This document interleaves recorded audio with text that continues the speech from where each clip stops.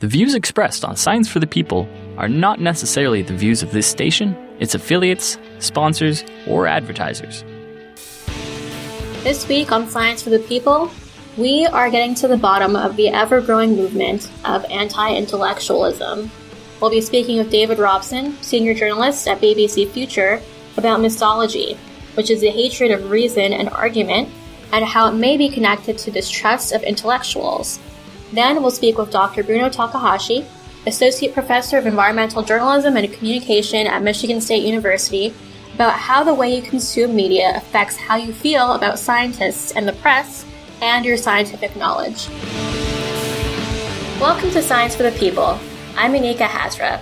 With me is David Robson, Senior Journalist at BBC Future.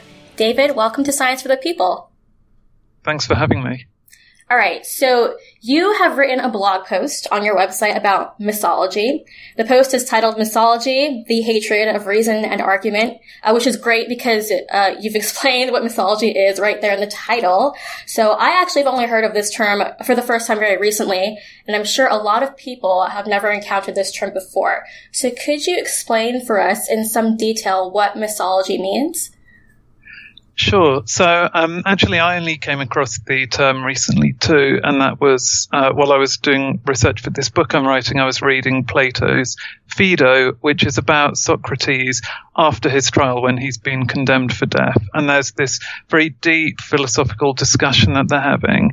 And some of Socrates' followers they're kind of becoming confused and upset that their opinions keep on changing during this discussion. And they feel like maybe if their opinion can change so much and if they can be persuaded by one argument and then another, then they start to get distrustful of the idea of rational argument altogether. And that kind of distrust of rational argument and factual debate, that's really what misology is.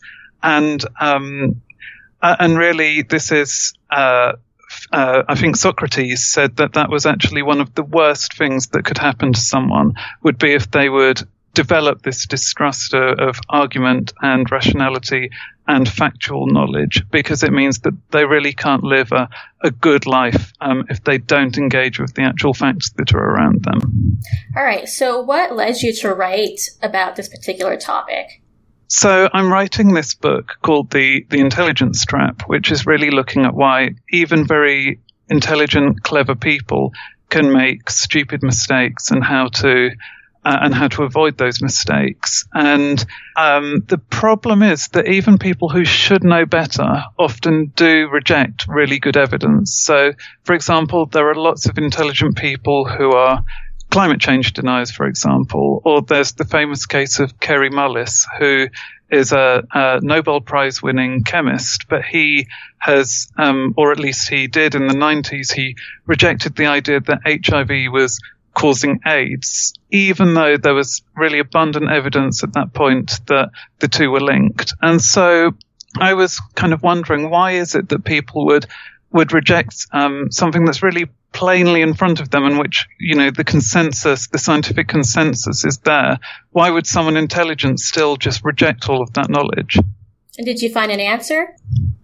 I did. So there's lots of good reasons why this could be, but one element that I find very interesting is this idea of, it's called earned dogmatism. And it's this idea that once you have developed an expertise in one area, and you kind of feel that you're very knowledgeable, that kind of creates this really closed-minded attitude, and that can kind of seep into other domains as well. So you start to think you know best about everything, and you rely more on your kind of intuitive responses, your intuitive ideas, rather than listening to that kind of other evidence. And to me, that seems like an example of misology, because it's almost like you're so sure of your own feelings that then you're not really listening to kind of what the other experts are actually saying.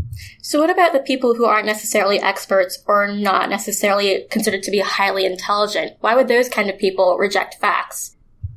Well, there are lots of other reasons why that could be. I mean, one is the idea of cognitive miserliness. So this can actually afflict people of any level of intelligence. So it could affect someone with a low IQ or a high IQ, of low knowledge or high knowledge.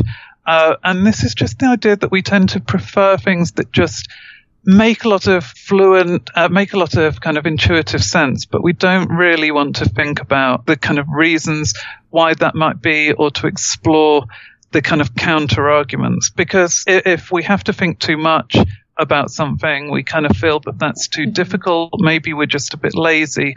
Or it could just be this idea that kind of if you have to think a lot, then something has to be wrong. We do have a bias where we prefer I mean, it sounds crazy, but we really do have this kind of well-known bias that we prefer facts and statements that are fluent, cognitively fluent, they're easy to process. And we distrust things that take too much thought because we really feel that in itself is somehow a sign that something must be wrong. And so I think that can explain why people of all levels of intelligence sometimes reject facts that don't immediately fit their worldview because it takes too much thinking, and they're distrustful of something that takes too much thinking. Well, that really is an issue because how can you ever learn anything new if you're afraid to think too much about anything?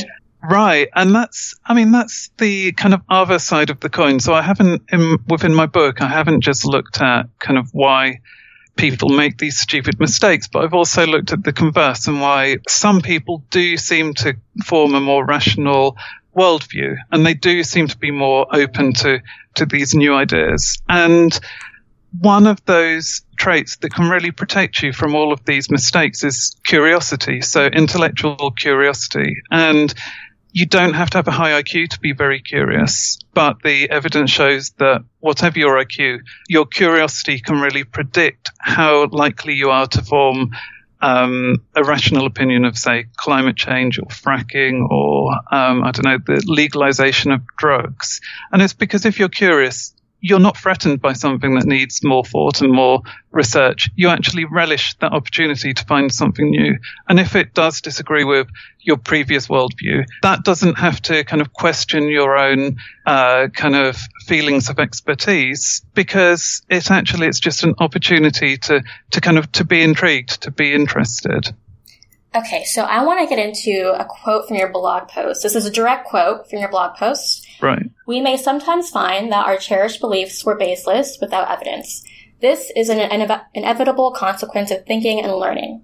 The rational behavior would be to update our knowledge and learn from our mistakes. But the misologist instead begins to distrust everything, even the true and verifiable facts that appear before his eyes. So distrust can only be bred in a misologist if their trust has been broken more than once before. So my question for you is a misologist really to blame if they've recognized a pattern and learned to follow it? So that's a really good point. And so let me just think about that for a while, because I don't feel that misology ever should be a rational approach to life, but maybe it is understandable. I mean, it's the same with a misanthrope, someone who hates other people. This is a person who's had bad experience, who's trusted multiple people throughout their lifetime, and that trust was broken over and over and over again. So, that's a pattern, and typically you learn from the patterns you recognize in your life. So, obviously this person maybe doesn't have the critical thinking skills to judge a person's character to begin with. But, how do you get out of that habit of trying to learn about people and about arguments based on the patterns that you've experienced? You've raised a really good point there. And so I guess throughout my book, I hope I'm not too judgmental of people who do fall into these patterns, because like you say, maybe it is a kind of reasonable expected behavior that if your fingers have been burnt, then you're kind of extra cautious the next time. And I think maybe one of the problems in modern society is that, so say, for example, if there is currently a greater distrust of scientists and journalists, now, which actually, lots of surveys do show is true. So this is a phenomenon. Now, my problem is that I think the errors that, say, journalists or scientists have made have been exaggerated by some parties, and they've been really brought to the forefront. So they're very salient. They're very easy to remember. And what's easy to forget, actually, is the vast amount of good that journalism and science has done for people.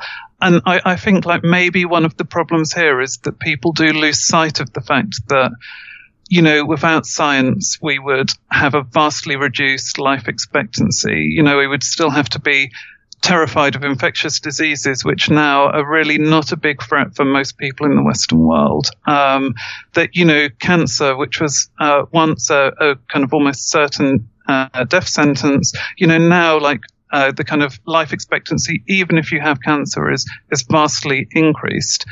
These advances actually, I think, because they're kind of incremental over a long period, so they're very significant over a long period, but maybe not immediately visible and easy to notice that progress, are maybe lost. And so if people only remember some of the kind of highly documented cases where an expert has made a big error, for example, before the financial crash, if the forecasts didn't predict the crash, then maybe if those are too salient, then maybe that is what brings about mythology. And maybe one of the ways to combat that would be to try to open your mind a little to all of that other progress that has been achieved. Yeah, you're right. Among the different groups of experts, I personally feel like the scientific community has been hit especially hard by this wave of distrust among the public in the last few years. Why do you think that is the case for scientists specifically?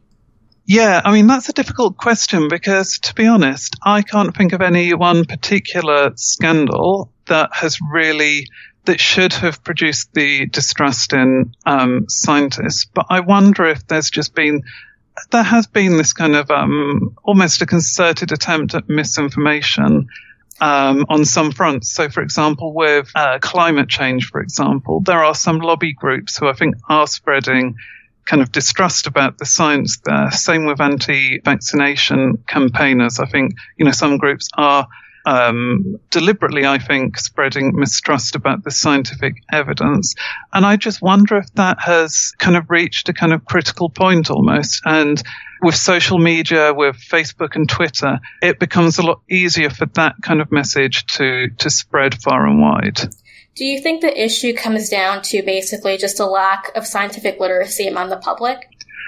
I do, actually. So I've also written a little bit about tests that are specifically of scientific literacy and also numeracy. And it's called the Berlin Numeracy Test. And it's very simple. You could even search for it online and you can try it for yourself. But actually, you know, it's really shocking how few, even very educated people really struggle to interpret basic statistics, basic kind of health information or kind of information about risks concerning, for example, climate change or even just the weather, that really we do lack this kind of basic understanding that would help us to engage with the information that's given to us. And I think if you can engage with a news story, you can think critically about it, then that maybe does allow you to realize when you should be a bit more skeptical and when you should be a bit more trusting. And that in itself could maybe build a greater trust because you would begin to see all of the instances where maybe your trust is well founded and that actually the scientific evidence really does back up the claims that are being made. Okay, well, I have this idea that the scientific community actually has a hand in the lack of scientific literacy among the public, and that you know how the results of research is disseminated in scientific journals. And who has access to these journals? Other scientists. There are some open access journals that the public can access if they want to. But, you know, I think most people just don't know these journals exist. They don't know how to learn about new discoveries or new research outside of the news. What do you think about that? I think that's a really good point. And I mean, personally, I do feel that if, you know, scientists are receiving public money, they do have a responsibility to communicate their research with the public. And I certainly agree one aspect of that is that whether those papers that they're publishing are accessible to the public. But also as a science journalist, I know maybe lots of people would feel daunted about reading a scientific journal, but they would really like to kind of read a popular science article about a subject. You know, there is a genuine curiosity, I think, when things are explained clearly and accurately, but in a compelling way. You know, people really love science and they want to engage with it even if they didn't enjoy science at school. So I think it is really important that scientists do actively try to increase that engagement, and they actively try to kind of communicate what they're doing. How can they do that? Well, sadly, sometimes as a journalist, I do talk to scientists, and they really, they don't want kind of journalistic articles to be written about their work even. And that kind of breaks my heart that maybe they've had their fingers burned, and they, are worried that the article isn't going to be responsibly portray their work. But I still feel like maybe it is their responsibility, because they have the capacity to change people's worldviews and to really do a lot of good. It's not just a question of understanding a particular paper here. It's about helping people, like you said, to kind of increase their scientific literacy and to understand that there is a scientific way of looking at the world that could inform your politics and all of these other decisions. So I do think maybe just trying to engage more with kind of public outreach in whatever way possible, whether it's giving doing public speaking, whether it's writing popular articles yourself. There are so many good outlets now, such as The Conversation, that allow scientists to present their own research. And I think all of that can really be of a huge benefit to increasing the public understanding of science. Okay. So this distrust of scientists and other academics or experts can be described as anti-intellectualism. Right. So how is anti-intellectualism different from misology? Okay, I think they are very closely related, but I would say maybe anti-intellectualism is, misology is more specifically the distrust of kind of facts and arguments, and maybe anti-intellectualism is more this fear of this kind of intellectual elite, and this idea that, there are some people who are somehow in the know, and you kind of distrust them because they're kind of making these claims. So it's more of a distrust maybe of the person rather than the argument. And again, it's almost that feeling that if you have to try hard to understand that person's point of view, then maybe they're not worth listening to at all. But you think there is a relationship between these two things? I do, actually, because I think part of the, kind of like I just said, but that I think part of the distrust of kind of intellectual life is this kind of fear that that you're going to have to change your worldview in some way and change your opinions. And it's this kind of, you're closing your mind to something that's, you're kind of closing your mind to new information. And so I think that is at the heart of both anti-intellectualism and misology. Okay, so we've talked about experts or particular specific individuals, but I'd like to know, why do people find it easier not to trust an entire institution or organization like the government?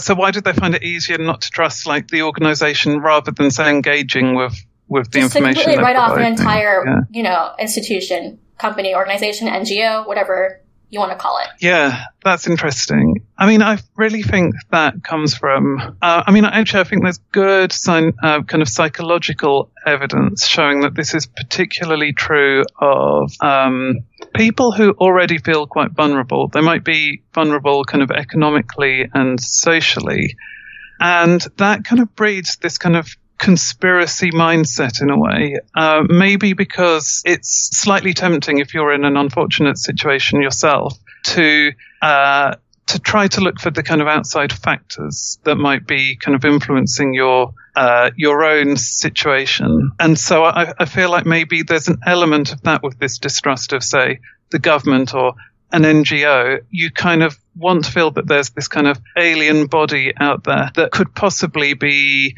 doing some shady dealings, maybe engaged in something that you're not quite certain of, but you feel like maybe that is having a broader impact on the world around you, and that breeds distrust. So there's definitely good psychological evidence showing that that's true of, say, political and even medical conspiracy theories. So the idea, for example, that, pharmaceutical companies are kind of actively hiding good cancer drugs so that, because they know they can make more money from less effective drugs that would have to be used for a longer period of time. So I think that's definitely one element. I think it's also the case that if you don't understand what's going on, it can just feel very daunting to kind of look at that really complex body. And so you just kind of, your knee-jerk reaction is to think, well, there must be something dodgy going on there. So then how do you develop the expertise you need to be able to critically judge arguments or experts or institutions without relying on the authority of an expert, of the person who's delivering those arguments?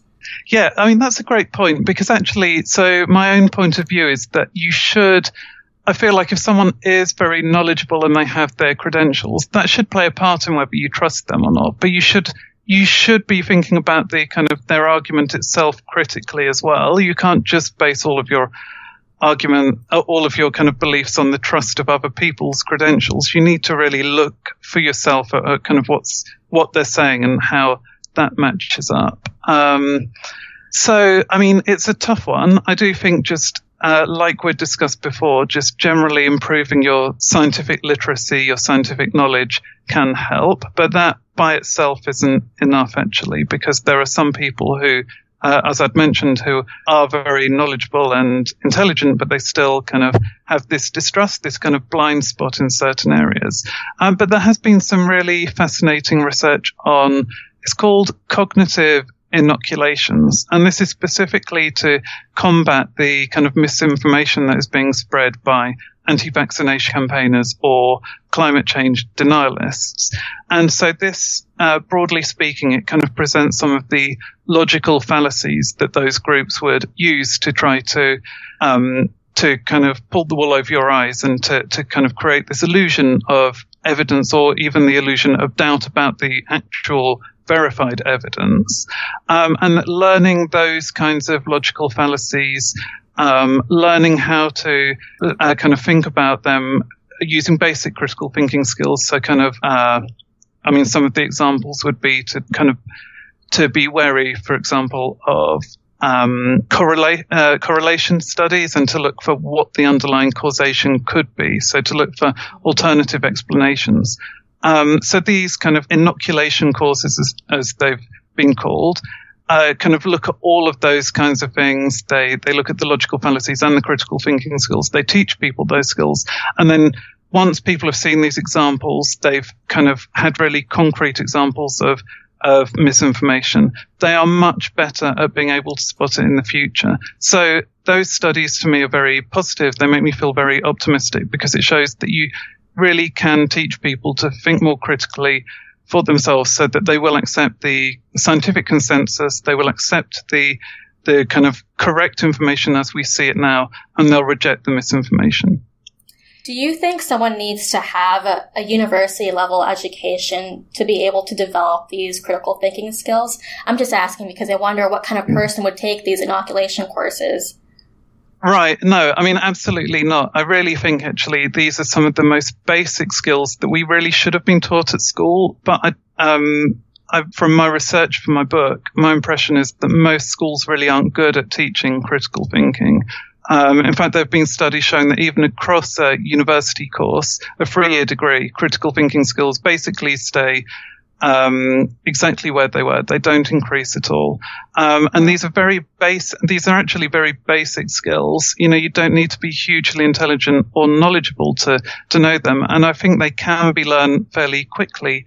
You just need to put in a little bit of effort and to remember to use them in the future. I mean, the good thing is there are lots of online courses that do provide those kind of basics for you. You could also read, for example, the works of Carl Sagan. So he came up with this kind of baloney detection kit. And, you know, that is all across the web that you can look up and you can find his kind of step-by-step guide. And just, you know, reading that kind of thing and making the effort to then apply that can really make a huge difference. You've mentioned your book a few times now, so I'll just let our audience know that you have written a book. called The Intelligence Trap, Why Smart People Make Stupid Mistakes and How to Avoid Them. And it's coming out in 2019. So in this book, you explore evidence-based wisdom, the opposite of mythology. So can you tell me a little bit more about that? Right, yeah. So, I mean, basically, evidence-based wisdom tries to look at all of these other skills that don't automatically come with intelligence, and they don't automatically come with kind of higher education. And so some of those are the things that we've already been talking about. So, for example, cultivating your curiosity, developing a more open-minded mindset so that you don't just accept the kind of easiest answer to a question, but you also try to really explore the alternative explanations. You really try to challenge yourself. You interrogate your own opinions. That also comes with this cognitive inoculation. So being able to spot when you might be being misled and to try to look for what the alternative explanations might be beyond the message that's kind of more simply conveyed in the article that you're reading. It also looks, for example, at the way companies could apply this in their own kind of organizations, because one of the big findings has been that certain corporate cultures can kind of actually discourage critical thinking amongst the organization's employees. And there could be some clever ways that organizations can subtly change their kind of message to their employees to encourage a more critical, a wiser kind of mindset. So I'm curious to know, why doesn't intelligence actually correlate with rationality? Right. I mean, yeah, there's really good research showing that it doesn't correlate very well at all. Being more intelligent, having a higher IQ can be an advantage in that it does help you to develop those kind of statistical or numerical skills. So there is a small correlation there, but there are still plenty of people who are very intelligent who are not very rational, according to all of these kind of scientific measures of rationality and cognitive bias. And so the reasons, it can be the cognitive miserliness, that kind of lazy thinking that we discussed earlier. So just because people have the kind of raw brain power doesn't actually mean they're going to use it. It's a bit like you might have been given a really fast car for your birthday. It doesn't mean that you're going to be able to drive it very effectively. You might just kind of drive it into a ditch or off a cliff, or maybe you just don't actually drive it at all because you have no inclination. So that's kind of a parallel that I see with intelligence. Is like it could be useful if you have these other kind of traits that allow you to use your intelligence well.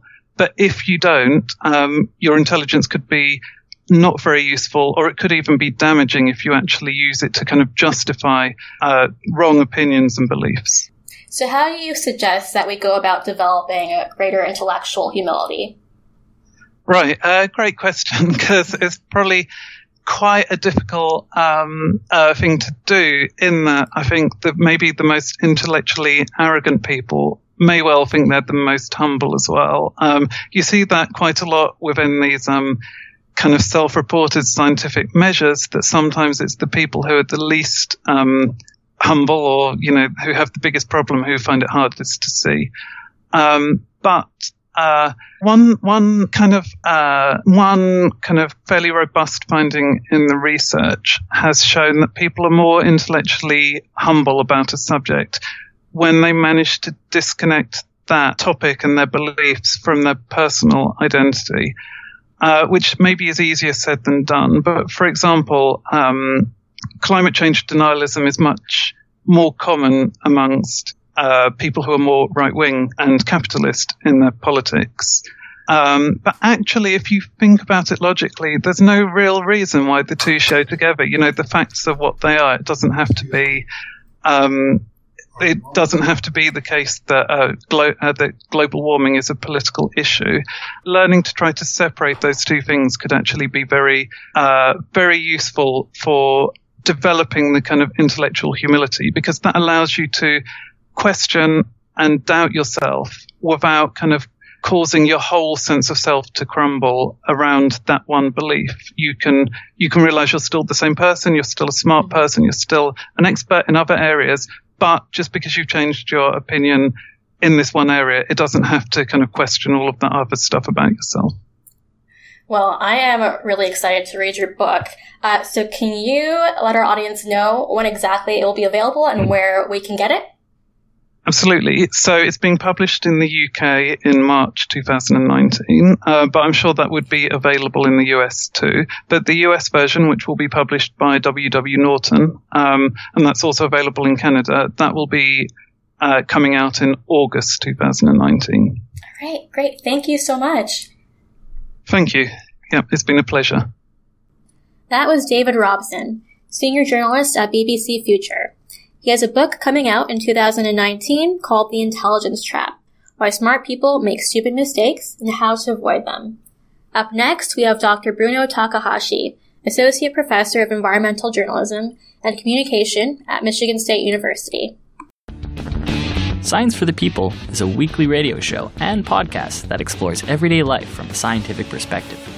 We are a member of the Skepchick Network, a collection of blogs, podcasts, and video content focusing on science and critical thinking. To find out where Science for the People airs near you, or to listen to past episodes, check out our website at scienceforthepeople.ca. You'll also find links to support us at Patreon, to connect with us on Facebook and Twitter, and to subscribe to the podcast in iTunes. And now, back to the show. Welcome back to Science for the People. With me now is Dr. Bruno Takahashi, Associate Professor of Environmental Journalism and Communication at Michigan State University. Bruno, welcome to Science for the People. Thank you, Anika.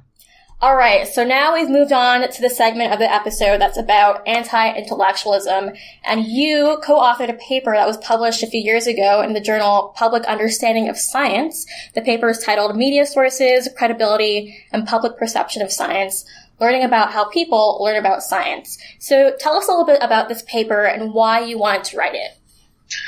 Part of my interest in this topic is that there has been quite a robust body of research in the last few years looking at science communication, mostly criticizing the traditional model of communication, which we call the deficit model, that basically suggests that people in general, audiences in general, will make a right decision or will agree with the scientific community once they receive the appropriate information that they need. So they are illuminated and enlightened by this scientific information, and therefore they'll make the right decision, right? So in this paper, we wanted to explain and try to understand in a little bit more detail how do people make assumptions about science and how they learn about science based on first the media they consume, and second how much they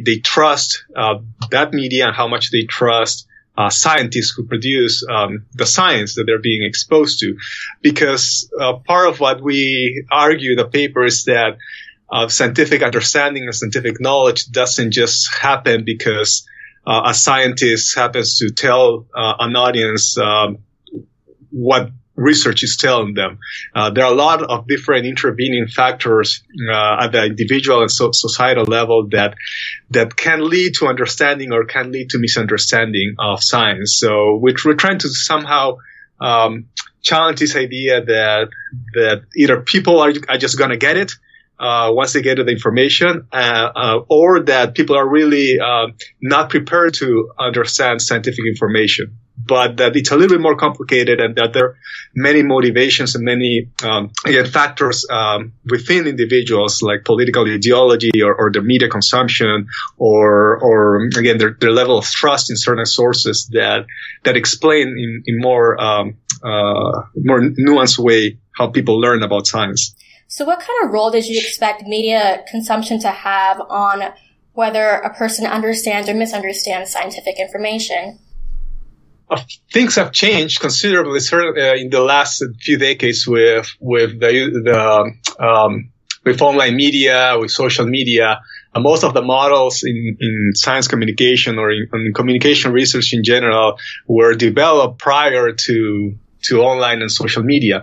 So what we're seeing in the last decade or so is that people learn about not only science but different topics from a pretty sophisticated diet of media sources. So no longer is a case where people just refer to one or two sources of information for a scientific topic, but now we get information from our friends, from a newspaper, from television, but also from maybe a scientist blog or a radio talk show. So there are a lot more sources of information. It is also true that people still follow those sources that align with their preconceived beliefs and their ideology. But the number of sources has certainly changed in the last few years. So it has certainly become more complicated to understand how media use, very broadly defined, has an effect on scientific knowledge. Well, even considering the number of sources a person might look for, why might it be risky for someone to rely on the internet to make sense of scientific ideas or just complicated ideas? Oh, yeah. I mean, I teach in the School of Journalism, and we tell our students that this is the best time to be a journalist and the most important time to be a journalist, because the internet certainly has opened up these floodgates, and it's difficult for most people to discern between credible and non-credible sources of information. And the role of journalists nowadays is, again, more important than ever, because they are the ones who should be producing information that is fair, accurate, and objective.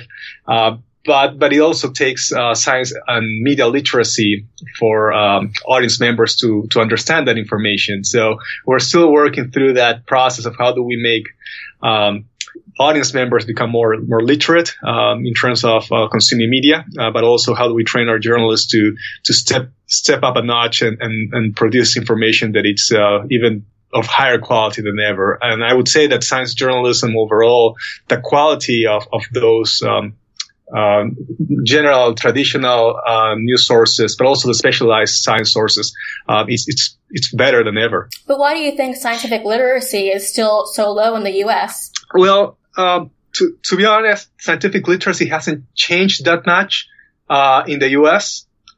In the last several decades. If you look at the data that the General Social Survey at the University of Chicago produces every year, science literacy hasn't changed that much. What has changed is the level of support for certain type of technologies or certain type of policies related to science. Attitudes have changed depending on the issue that you see, but literacy overall has remained somewhat stable, which is why it's so hard to change. I mean, we've been trying for a very long time to change to improve science literacy, but it hasn't really changed much. Now, I'm not an expert in the area of science education, and I would assume that that's where you would start at the very basic levels of education, elementary and middle school, so K through 12. So I mean, I know that there's a lot of work being done in that area, a lot of people working and doing research in that area. I would say that's where we would start, but the evidence suggests that it hasn't changed much in the last few decades. So in your paper, you say that knowledge, attitude, and trust all work together to influence the public's understanding of science. So how are all three of these things different from each other, and how do they work together? So the concept of trust, we call trust as a multi-dimensional concept. It includes a wide range of subcomponents. So you can trust information, but because you trust the source of the information, or you might distrust information because of the source, or you might trust the source, but you still distrust information because information that you are receiving is contrary to your own beliefs on a particular topic. So it's very complex to understand this concept of trust. Now, for this particular paper, we were limited on the way that the questions were asked in the original survey. So we look at just trust or confidence in news media in general, in the press, which is something that has certainly declined. That is a lot. There's a lot of evidence that show that trust on the press has decreased considerably. So we wanted to understand what's the relationship between, again, consuming certain media sources and that level of confidence in the press and how that predicts scientific knowledge. So if you are depending on what media source you consume, so let's say it's internet, online sources as your primary source of information, your level of confidence in the press or the traditional media, it tends to be lower. So there's kind of a negative relationship between online news consumption and confidence in the press, as opposed to using a traditional news source, right? I mean, which is intuitive, kind of makes sense.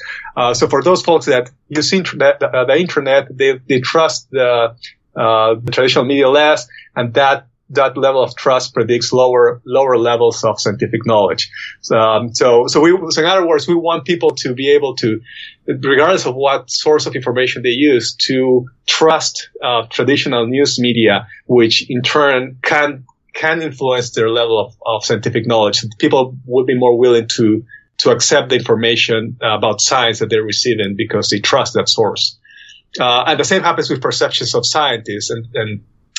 So if you trust scientists, more, we predicted that should, be related to how much people know about science.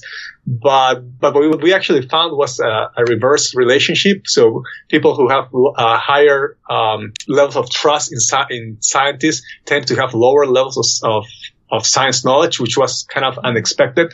But what we also found was that perceptions of scientists are influenced in a way, but by how much we trust the scientific process itself. So healthy skepticism was a positive predictor of scientific knowledge. So knowing more about the scientific process, it's a good thing. You become more skeptical, which is not a bad thing. Being skeptical in science is actually something that drives science. So we want people to be somewhat skeptical of science itself, but that they trust the process, that they trust the fact that scientists are operating under certain circumstances and using certain tools that allow them to produce information and results that are meaningful and that are trustworthy. So take me through the different types of methods you used in the study to get an understanding of what influences a person's scientific knowledge. So we use secondary data for this study. Actually, as I mentioned the General Social Survey a few minutes ago, and that's the data we used. I can't remember. I think it's a 2015 data set from the General Social Survey. So this is a national representative sample of U.S. Residents. I can't remember the sample size at this point, but what we did is we used a path analysis to look at the relationships between the variables, the independent variables and dependent variables. So we look at, we control for things like demographics, like age, gender, and education. And we look at direct relationships between all of these variables, so interest in science, media use, and the levels of trust. So direct relationships with scientific knowledge. But we also look at mediated relationships between the variables. So again, whether the use of a media source predicts scientific knowledge through the level of trust in the press or the perceptions of scientists. So that in a nutshell is the method that we used. So what kind of relationship do you think age, gender, and education have with having an interest in science? Our study is consistent with many studies in science communication show that higher education is positively related to interest in science. So more educated folks, so higher degrees, graduate degrees tend to be correlated with interest in science. We also see that older people are more interested in science. So the older the individual is, the higher the interest in science, which again, that's all consistent with research in this area. Males tend to be more interested in science than females, again, which is consistent with most of the research. So do you think the type of media source, say traditional media versus just using the internet, could affect the accuracy of the information that people can receive? If they were to choose one or the other? It's possible. It's possible. It depends on the media. When you talk about mainstream media, it depends on which media you're being exposed to. So the research in communication shows that consuming television has a different type of effect that reading the newspaper. So for example, for individuals with high education, consuming news in general, not only science, but it applies to all types of news. Consuming news from TV for people with higher education doesn't make a lot of difference, but it does help people with lower education. So the gap in knowledge between those with high education and low education tends to close where they're exposed to television, but the contrary happens when they're exposed to newspapers. So because newspapers just require a higher cognitive level to understand the information, so the gap between those who already have some knowledge and those who have limited knowledge tends to widen. So people with more knowledge get more out of a newspaper than people with lower levels of knowledge. So there's a lot of nuances in terms of what traditional media you're exposed to. Now, when you go to online news, it gets even more complicated because, again, the availability of information is just so vast. It's huge that it's hard to measure exactly what is a particular media diet of any given individual, right? So I could be reading both the New York Times, Fox News Online, NPR, but also I'm reading news sources back in my home country in Peru. I might be reading specialized news, environmental news like Inside Climate News. So it's a very unique media diet as compared to what you might be consuming or my colleagues or my friends might be consuming. There are certain patterns that we do identify again in terms of the ideological leanings of the news sources, but each individual will have a particular media diet. So we're exposed to a very unique reality. So we're not longer exposed to the same reality from back when we only have a few newspapers and a few networks that presented us what's going on around the world.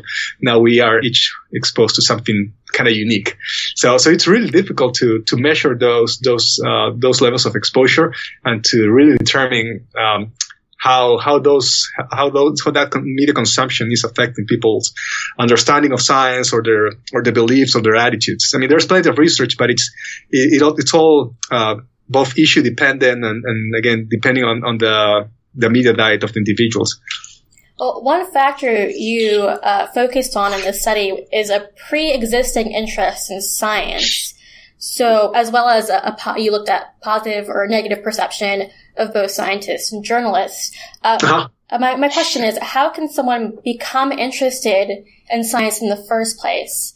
That's a good question. So, again, that's something I think that maybe somebody in science education would be better posed to answer, but I'll try to comment on that. In that, we're born into this world being curious, right? We're basically scientists when we are born. When we're kids, we have that natural curiosity to try to understand how the world works. That's why we, as toddlers and little kids, would put forks inside of electric outlets, right? We just want to know what's going to happen. And we put things in our mouths because we want to know how they taste or what will happen, right? So we're naturally inclined to being curious. And that's what drives science, right? This sense of curiosity, of wonder, of trying to understand how the world works. Now, as we grow older, we are socialized into a system that in many cases prevents us from being curious and tries to bound our actions by telling us these things you can do, these things you can't do, right? And we need those boundaries, absolutely. But in many cases that takes away our sense of curiosity and exploration. For some people, it never goes away, and those are again those people who pursue careers in science. But I think that being part of the issues that we're telling our kids not to explore, not to take risks because we're worried that they may get hurt. which is why we see has been a risk. People are being overly risk averse in even the simplest things in life. Now I think I'm talking like a parent right now, but I think that there's a little bit of that it's driving the maybe that lack of curiosity. I mean, there are still a lot of people who are interested in science, of course. I mean, and I can think of off the top of my head what are the percentages of individuals who go into careers in STEM. What we do know is that it's different depending on who you are in terms of your race or ethnicity or your gender or your upbringing, your socioeconomic status. So for some people, the opportunities are more readily available than for people with certain characteristics, which is something that I know that people in science education are working on. So I want to actually get back to your study. So you already touched on a little bit on some of the results, but I'd like to ask you what you think the most interesting results of your study were. That's a good question. I mean, I have some ideas, but I thought I'd let you speak first. Well, I mean, so again, I think that the main takeaway is that, especially for people doing science communication, whether they are scientists or whether they are science museums, I think it provides a little bit more nuance to the idea that if people don't learn about science after they're being exposed to it, it's not because they don't get it, that they're stupid, or that they don't care. It's a lot more complicated than that. So there are structural factors that lead to people's interest or knowledge about science, and those include, again, as I mentioned, societal perceptions of the role of the press in our societies and the role of science in our society. I mean, this interview is about anti-intellectualism, and it's I think I would agree that there is a sense of anti-intellectualism in North America. I won't say that the evidence, it's clear that people reject science, because again, I think that there's still not a lot of clarity on that topic, but there's a sense that something is going on. Like, we hear it from our policymakers, from the politicians. We hear it from various different sources that, the role of science is being challenged. So I think that will be the main takeaway, that if you're if you're a science communicator interested in getting people to learn about science, it's not just about feeding people facts and expecting them to just get it. You have to understand where people are coming from. So how do you think the results of your study can help explain anti-intellectualism and why this attitude has been targeted at scientists and journalists in particular? I think it's part of it's a reflection of distrust on institutions more generally. Which is not unexpected, really. But I think that we have to think about the issue of anti-intellectualism not only from the perspective of the general public as being the culprits of this, or specific policymakers. Well, maybe in some cases there are some specific individuals, but we have to look at it also from the perspective of what role have scientists played in feeding this sense of anti-intellectualism. And again, this fits with a lot of the research that many of my colleagues conduct in science communication that show that the ways in which scientists and people in science talk to the public and communicate about their science or their findings to the general public is probably not the best. That there are a lot of ways to communicate science by being respectful and not being a jerk, that can lead to dialogue. I mean, so those who ask, if you're talking about communication, you need at least two individuals to have a process of communication. And you cannot just expect, because you're doing research in an area and you have the knowledge on a topic that you can just talk to people any way you want and be condescending, because that's not going to lead to dialogue. So I worry a little bit about our focus on anti-intellectualism solely on audiences again, this is all about the deficit model, right? Or challenging the deficit model. Think about people as empty vessels or being dumb and not getting it. So we gotta meet people where they are and be able to engage them in a conversation. So one of the most interesting results I found from your study is that I think the result was that people who are interested in science will use the internet to learn more about it. But then from using the internet, they'll develop that negative perception. Okay, right. So I think that part of it is that, yes, you're interested in science, you're interested in science, you will go and seek more information. You will learn more about the whatever science topic you are, but maybe because, again, the internet is this kind of wild west of information, your actual scientific knowledge might decrease because you are being exposed to information that is inaccurate. Now, the way we measure scientific knowledge is just with a very basic scale, asking basic questions about science. We are careful in how we interpret the results because there's always a possibility that the measuring instrument is not the best for this particular model. But we speculate is that it's possible that exposure to internet sources, if they are not accurate, might lead to not a decline, but at least not an increase in scientific knowledge. So you were saying before that scientists haven't been doing a very good job with communicating to the public about their research because, some scientists tend to be condescending and act like jerks. So what do you think scientists can do to kind of help turn this tide of anti-intellectualism around and gain the trust of the public? So there's the research in science communication. Now it's focusing on a couple of different things. So we first started focusing on basic skills, right? So how to communicate, like how to make a presentation, how to talk to a reporter, how to conduct a workshop, or how to write a blog post, how to create a social media page, right? So those are skills. Those are technical skills. And that's good. The scientists need to understand that getting rid of their jargon in their public communication it's something that they have to do. There's no way around it. Otherwise, people are not going to understand what they're saying. But that's just part of it, right? So being good communicators is part of it.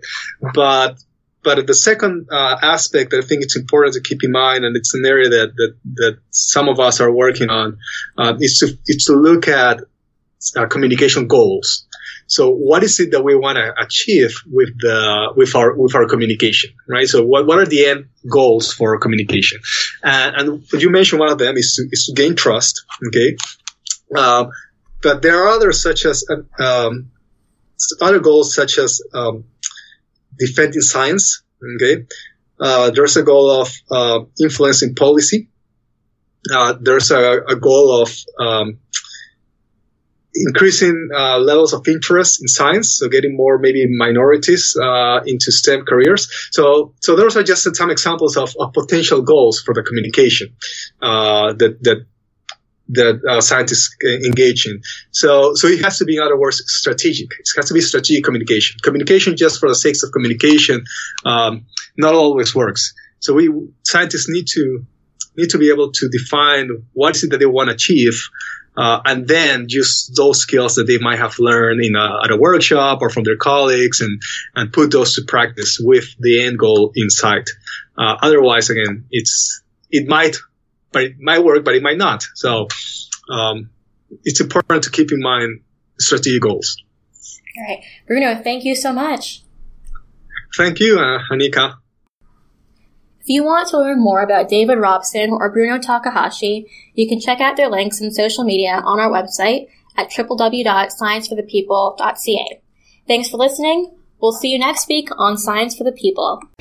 Science for the People is produced by Rochelle Saunders and edited by Ryan Bromsgrove. Helen Quivalon is our publishing liaison. We get research help from Josh Witten and consulting support from Desiree Schell. Our frequently seen guest hosts are Marion Kilgour, Anika Hazra, and Jessica Yaros. Our theme song is called Binary Consequence, and it was written and recorded by Fractal Pattern. Science for the People is entirely listener-supported.